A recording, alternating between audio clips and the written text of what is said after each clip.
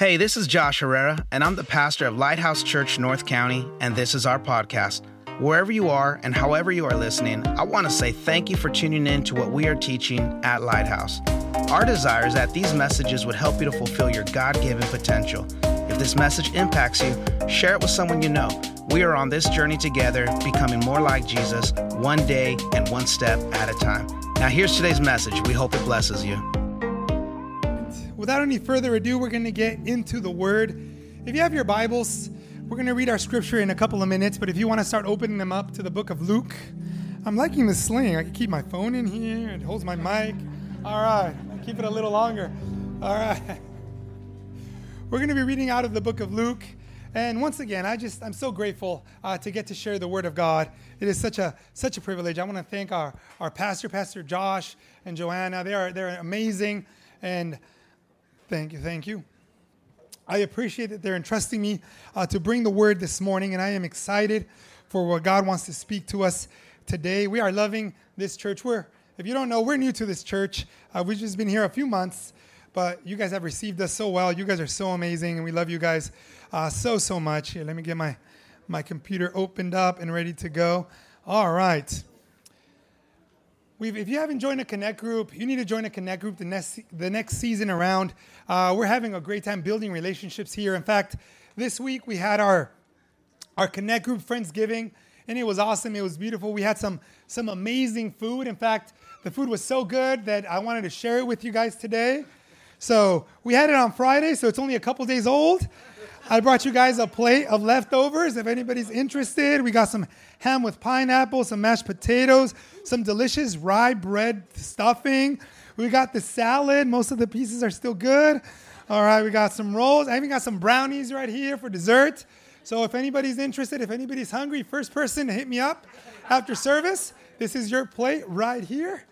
All right. I know a couple of the other Connect groups also had their Friendsgiving, or they're going to have it. It's just awesome when you can fellowship, when you can grow, when you can encourage each other.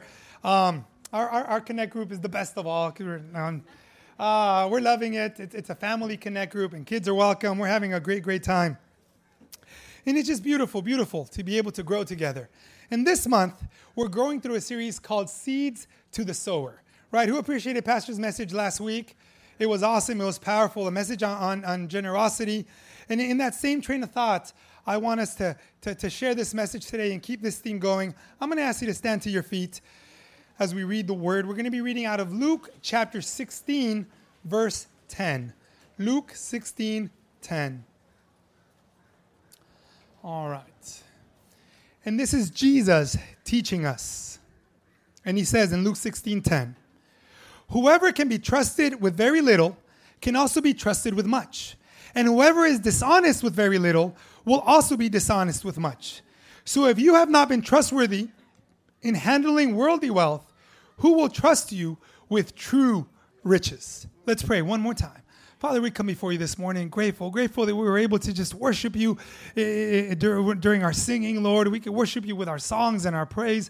Thank you for the opportunity to give, to worship you through our giving, to have this beautiful children's dedication, Lord. And now as we get into your word, we ask that you speak to us, Lord, that your Holy Spirit, Lord, is the one that ministers, and that it's your message, Lord, that I don't get in the way of what you want to speak to us today. We ask you in Jesus' name, amen.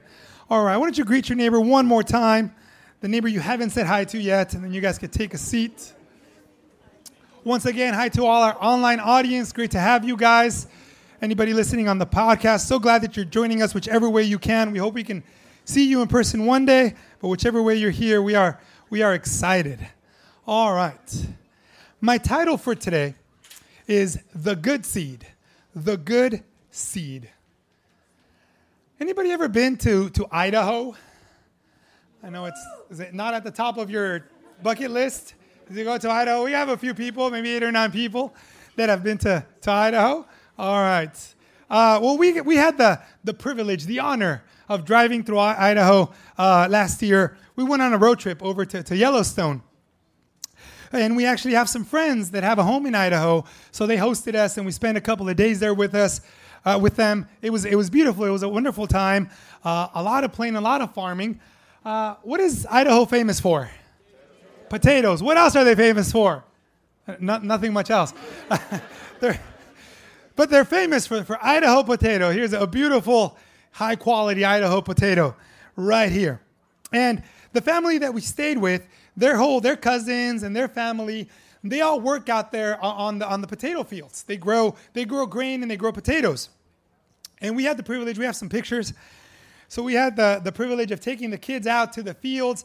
And one of our friends' cousins, he actually runs the entire operation. He's in charge of all these fields of potatoes. So we got to go see a tour. And if you're wondering where the potatoes are, they're underground. Potatoes are roots. So you couldn't see the potatoes, but they had a shovel and the kids had a blast. They've never been so excited about potatoes, kind of digging up some potatoes, seeing how they grow, seeing how that works. And I was talking to this guy, and he was telling me how they're as far as the eye can see, and how they have to walk down every line, and they're inspecting and they're looking at the plants. They're making sure that the potatoes are healthy, that the plants are healthy. They're checking for disease, and that there's actually very high standards before a potato gets to the store. That they have professional inspectors, for the FDA, and they come and they check everything and they make sure everything's good to go. I was like, whoa, I didn't know, they were so strict about growing potatoes. And then he tells me that his field, that field that you're looking at right there, is actually a field of seed potatoes. That no one was ever going to eat these potatoes, that these are the potatoes that they grow and they store them for the following season, for the following crop. They're going to plant these potatoes again and grow more potatoes. So me, since I don't know anything about potatoes, I said something about how, then it must be easier.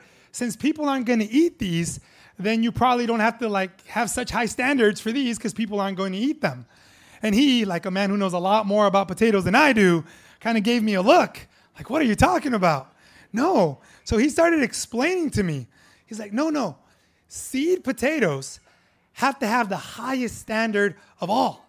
These have to be the best potatoes of them all because they're the ones that are going to be planted for the harvest. The future of potatoes depends on these potatoes. He took his potatoes very seriously, right? And I hadn't thought of it that way. And he knows what farmers have known for generations, right? When people first started farming, back in tribes, they would start by they would plant, and they realized that when you planted stuff would grow, and then they would take the best. They would take the nicest, best-looking fruit, best-looking crop, and they're like, oh, that's the one I'm going to eat. That's the one I'm going to sell. And then they would take the leftover, the dingy, the small, the misshapen, the tasteless ones. And they're like, well, those aren't as good. Let's use those as seeds. But if you know anything about genetics, what's going to happen if you're taking the mediocre fruit and using it as seeds? What kind of fruit are you going to get? Mediocre fruit, generation after generation. So then farmers started to realize that there's a principle, that there's a way that farming works. And even though it's a sacrifice, and even though it's a challenge, and even though it's hard, you actually have to take the best of the crop, the cream of the crop, the first fruits, the ones that are the nicest, and say, man, I can make some good money off of these. Oh man, I can make some good mashed potatoes out of these. I can make some good French fries out of these. But instead, I'm going to take the best, and that's what I'm going to plant as seed for the future. And it's not going to be easy, but if I do that, then generation after generation, I'm going to have a fruitful and plentiful harvest. I'm going to keep producing fruits, crops that are flavorful, that are juicy, that are appealing, that are big, that are delicious, right? And that's the secret to being a good farmer. Well, life works the same way. A lot of us are like those original farmers. Look, if I invited you to dinner over at my house, I'm going to cook something, or my wife is going to help me cook something, okay? We're going to cook something good. We're going to give you our best, right? Now, if I just get home after work and I'm in a hurry and my wife's running late or whatever, and I don't have time, I'm going to run to the fridge. I'm going to open it up. Oh, the Friendsgiving, I still got some left. Okay, I'm going to eat that. Or if my kids are hungry, Papi, I'm hungry, Hey, let's raid the fridge. Let's see what's in there. We'll find something, okay? And I'll give my kids leftovers. Now, if I invite you over, especially if, I know you're coming. If you show up unannounced, maybe that's all I got to offer you. But if I invite you over and I know that you're coming, then we're going to prepare something. And hey, 2 days ago we had Friendsgiving. I'm not going to give you this, right? I'm going to offer you my best. How many of us are trying to give God our leftovers? God, I'll give you everything that's left. I'll give you whatever remains. And we expect, God bless me, give me that abundant harvest, give me that amazing life. And we're just sowing that mediocre, that leftover, that shriveled, that ugly, that flavorless, that tasteless food. And we expect to have the abundant and the wonderful harvest, right? We need to give God our best. Amen. Let me read you the scripture we read one more time. Whoever can be trusted with very little can also be trusted with much. And whoever is dishonest with very little will also be dishonest with much. So if you have not been trustworthy in handling worldly wealth, who will trust you with true riches? Notice we haven't mentioned the word money. This is more than money. We're talking about everything God has given you. Whatever way you want to define your worldly wealth or your worldly riches. And here's the thing, this is the secret. How you handle worldly wealth is a test. This is a test. Right? Are you guys a fan of tests? All right, I'm a teacher and I like to give tests. All right, it's nice. I have this little routine where I'll show up in the morning with my printout, my stack of tests. I'll stand in front of the kids. I'll ruffle through them. I'll smell them and I'll go, don't you love the smell of fresh tests in the morning? Just to torture them a little bit. I know, it's horrible.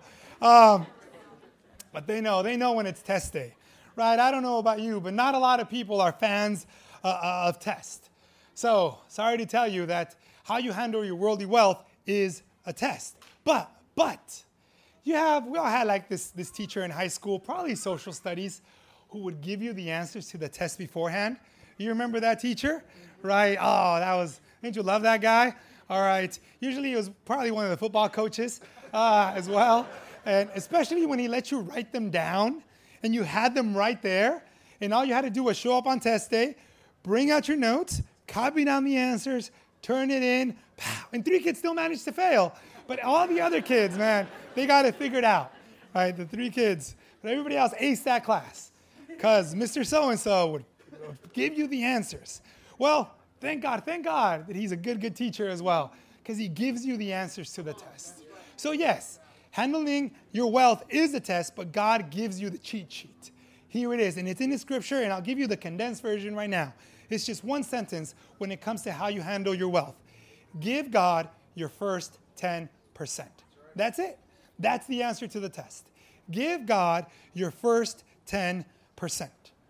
Right? In the Bible, the number 10, if you guys want a book recommendation on this topic, Pastor Robert Morris, man, he is amazing. His book, The Blessed Life, is just a classic if you want to check that out. And I was researching this week, and he talks about how the number 10 in the Bible is a number for testing. Whenever there was a trial, whenever there was a tribulation, whenever God wanted to test somebody, it came in groups of 10. So, pop quiz time. I'm going to give you a little pop quiz. This is Pastor Morris's quiz, but it's a good one, all right? And I think you'll catch on pretty quick, so don't panic too much, all right? If you get confused, just count how many fingers you have, and we'll go from there, okay? So let's see how well you know your Bible. How many plagues did God send to Egypt to test the Pharaoh? 10, okay. How many commandments did God give the Israelites? 10, okay. Are you picking it up? It's a pretty easy quiz, okay. How many times will the Israelites tested in the wilderness? 10. How many times were Jacob's wages tested to see if he was going to persevere? 10 times. 10 times. Okay, it's the same answer. Just keep it going. Okay. All right. How many days was Daniel tested? 10 days. Okay. How many virgins were tested in the parable of Jesus? 10. Okay. How many days of testing are in the book of Revelation? 10 days. How many disciples are there? That was 12. You got to make sure you know. Okay. Just to see if you know your word. Okay. Love that quiz. All right. 10 is the number of testing. So if you look at the scriptures, I want us to look at a couple of verses. And it's not just any 10% that you're going to bring to God. You're going to bring him your first. You're trusting God with your first. Ecclesiastes tells us, honor the Lord with your possessions and with the first fruits of all your increase. See, that is a test of faith. It would be awesome to go, oh, I'm going to pay off everything, and then when I got that 10% left, that's what I'm going to use. Okay, but that's not the way faith works. Faith is making a declaration up front that you know that God is going to take care of you, right? In farming days, you were supposed to take the first lamb, the first goat, and you were supposed to sacrifice that to the Lord, right? And you didn't know how many more goats or how many more lambs that mom was going to have, right? You weren't sure where the rest of the blessing was coming, but that's how you declared your faith, saying, God, I'm going to give to you first. God, I'm going to sow a seed first and trust you for the harvest. I'm going to trust that you are going to multiply, that you are going to increase, the Bible says, 30, 60, and 100-fold. Malachi 3:10 tells us, bring all the tithes into the storehouse, that there may be food in my house, and try me now in this, says the Lord of hosts. If I will not open for you the windows of heaven and pour out for you such a blessing that there will not be room enough to receive it. See, okay, this is a test, but this is the beauty of it. This is actually a two-way test. It's not just a test. God is testing you, but this is the only time in the Bible where God gives you permission to test him as well. He says, give to me and I will give back to you. Sow and you will reap. Right? Pastor Josh was talking last week. How if you sow sparingly, you will reap sparingly. But if you sow generously, you will reap generously. Because God is saying, look, you do your part and I will do my part. And that is amazing. So look, I know that right now, especially if you go online, if you see these ads, they have all kinds of investment opportunities, right? They got crypto, they got Bitcoin, they got NFTs, they got the good old-fashioned stock market, they got real estate opportunities in Arizona. They got all kinds of things. Invest into this startup, invest into this company. But I'm here to tell you this morning that there is no better place to invest your first 10% than into the kingdom of heaven. That is the only place where you will have heavenly and eternal returns, right? I don't know if you've seen how Bitcoin is doing. I don't know if you know how crypto is doing, but things go up and down. The stock market is not faithful. Crypto is not faithful, but God is faithful. So Sam, whoa, Sam. So you're saying if I just take my money and I give it to God, then I'm going to have tons of money. No, that's not what I'm saying. But you're saying I'm going to be rich. Yes, but not necessarily with money. And that's something you need to be conscious of. There's more to life than money. I'm telling you, you're going to have a blessed life, a life that is blessed by God. Look, I try not to keep up with too much gossip, too much celebrity or millionaire stuff, billionaire stuff. But the little that I know, I see these guys' lives, and man, I don't envy them. Okay, I don't know if you know what's happened to Bill Gates the last couple of years, Jeff Bezos the last few years, Elon Musk also. Just looking at their relationships, looking at how they're doing, besides having all that money, how are they doing just as people? Right? The Bible says, better to live on the roof than inside a house with a wife you don't get along with. Wow. And you look at these guys, billionaires, and they can't afford to buy a good marriage. They can't afford to live in a happy home, in a peaceful home where there's joy and fellowship and relationship and comfort. And you can get there and you know that your wife loves you. All the money in the world can't buy you love. And it's sad. You know, the Bible tells us, and I can tell you from personal experience, who can find a virtuous wife? For her worth is far above rubies. And I could give as a personal testimony. Look, I'm not a millionaire. I'm not rich. I've been tithing since I got my first job. And I don't have a bank account that has tons of zeros on it. But man, I would not trade that with anybody. Because I have a loving home, I have wonderful kids, I have an amazing wife who is worth more than rubies. Mi amor, I love you so much, you are so amazing, and I wouldn't trade her for anything.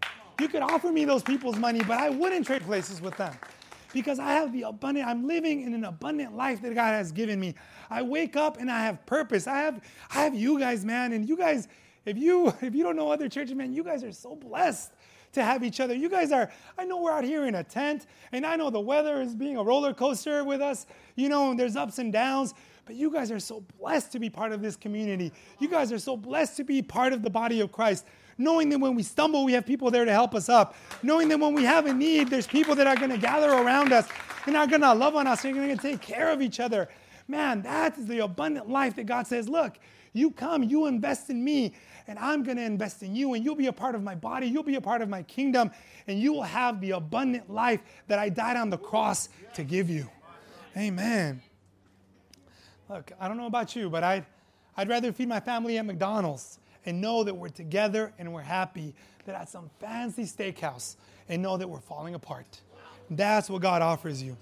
I like what Pastor Morris also says. He talks a lot about Malachi chapter 3.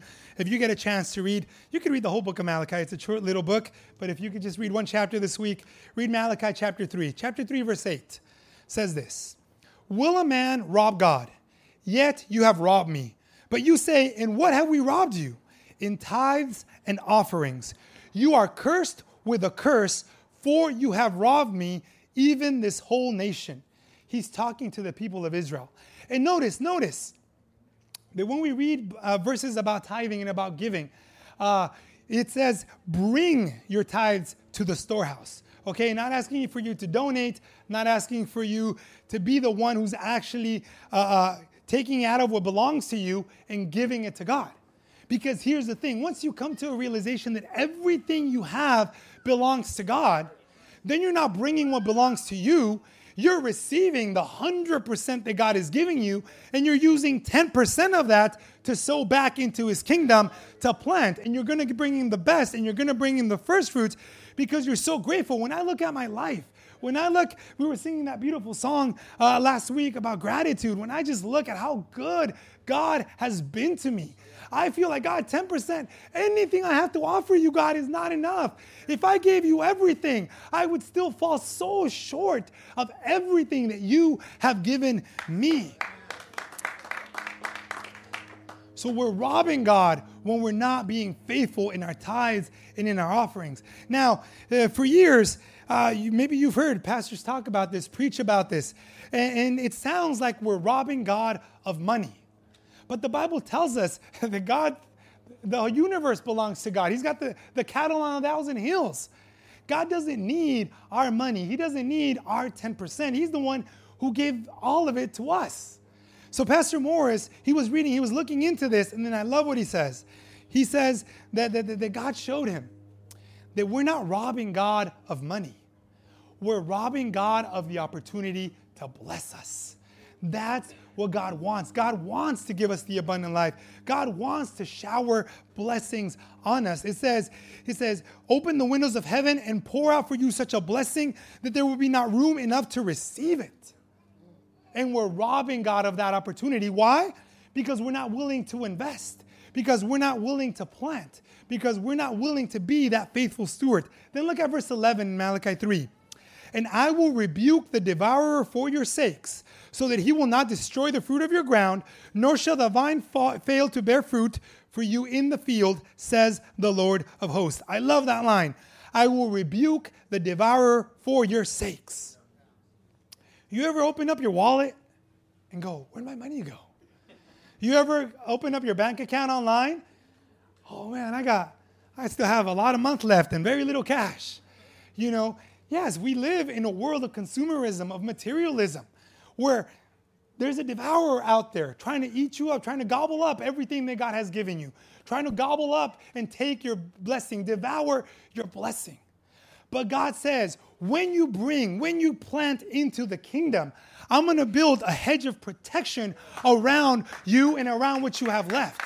And yes, 90% with God will do a lot more than 100% without God, because God is holding back the devourer. God is saying, no, you're not going to mess with them because they are my faithful stewards. I'm going to take care of them. I'm protecting them, and I'm going to bless them, and the enemy is not going to get in the way.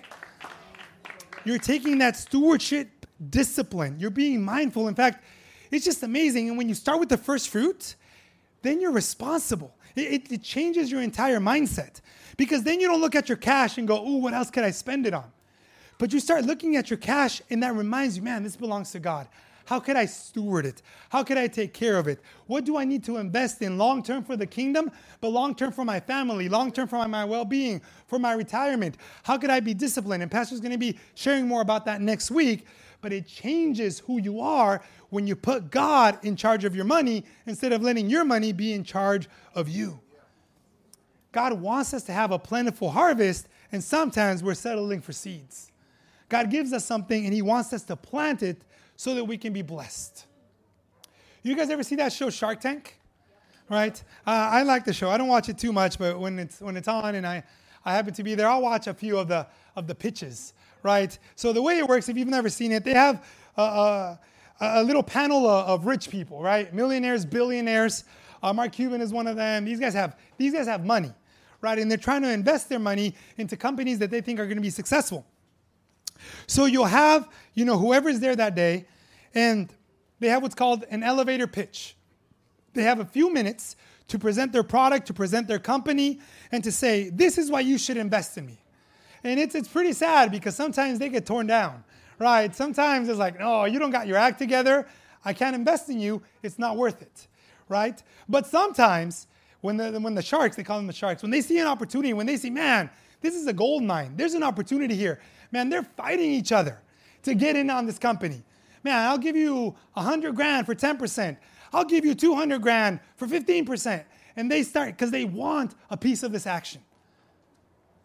What's your elevator pitch to God? If God was sitting right there on his throne and you came before him, God, invest in me so I can have a jet ski. God, invest in me so I don't have to work anymore.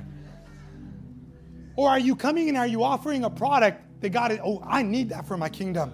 I need that person. I'm going to put a stake in you. I'm going to invest in your home, in your family, in your well-being, in what you have, because I want you to be a part of this. I want in on that. What do we have? What do we bring?